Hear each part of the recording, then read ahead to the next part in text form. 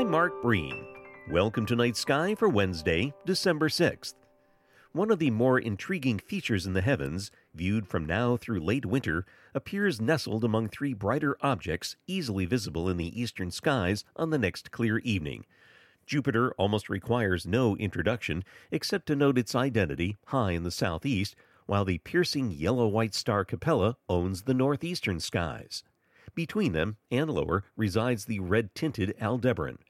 Above Aldebaran, between Jupiter and Capella, you'll find a tightly bound collection of fainter stars, the Seven Sisters, or the Pleiades.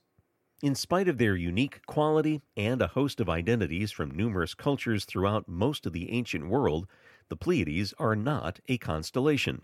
Typically, they are lumped into Taurus, imagined as the top of his shoulder. They don't really add much to the image, but they also are too small to fit into our usual concept of a constellation. You'll see them a bit better by looking slightly to their side.